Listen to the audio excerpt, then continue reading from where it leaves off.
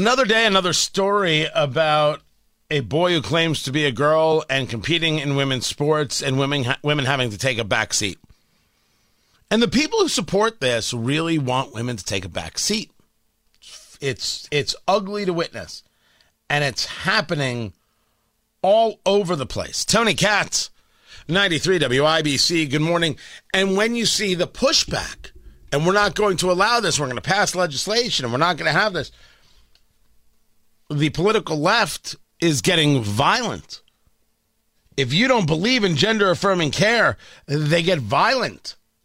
When, of course, it's not gender-affirming care, it's abuse. I said it, I meant it.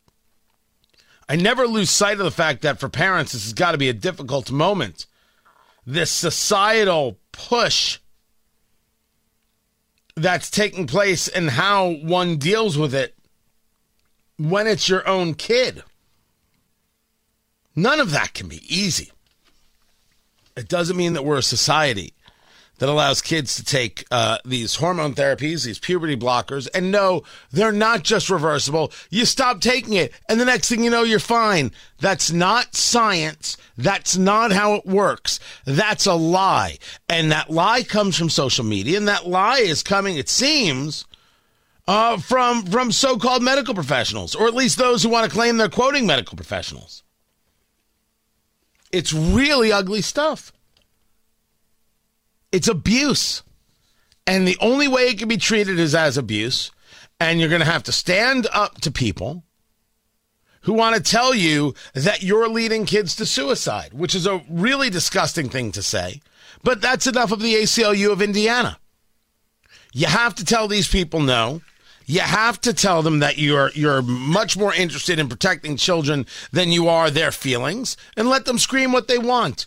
Do not give in for a moment.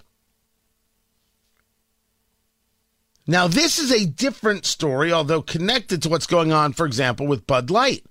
Just like we're hearing about Target and other places with the ad of this, and we're carrying a clothing line for women that allows you to tuck. If you know what I mean by tuck, women don't need to tuck anything. So now we understand what it is that Target's putting out there. Then there was a whole story that they have a clothing line that was designed by a Satanist, and you're like, oh, this is just getting better and better by the day, which is true. That story's out there. But the Bud Light story has been the big one. They start a partnership with Dylan Mulvaney, who is a man, does this despicable caricature. It's woman face. It is absolutely equivalent to blackface. And if you say no, who are you to decide that women can't be offended by it? I'm only stunned that more women aren't offended by it. They should be louder. Women accepting this stuff? Weird move. People didn't want their beer to be politicized. Bud Light's then vice president of marketing hated her customer base and decided we're going to be inclusive. It's not inclusive. It's just brutalizing. It's not inclusivity. It's about hate. Bud Light sales have suffered, as we've seen the story, down 1%. Budweiser overall, and we've seen Bud Light down 21%, while we've seen Miller Lite and Coors Light both gain 21%. So the question has been, what is the future here? Exactly what is the impact? Some people think that the impact in the long term will be minimal. Right now, I've seen more impact than I thought I would at a sustained level. Of course, we'll keep our eye on it. Then we heard the stories that the beer wasn't selling, it's just sitting there. Now we've got a story that Bud Light is buying back unsold or expired beer from wholesalers as sales continue to suffer. What I don't know is the extent to which Budweiser does this already. Is this a standard practice? And if it is there a jump in the amount that they are buying back that will create a real economic impact upon them? And then with this, Bud Light is hearing it from gay groups. Well, they're not really gay. They're T groups, right? The LGBT, but they're only focused on the T.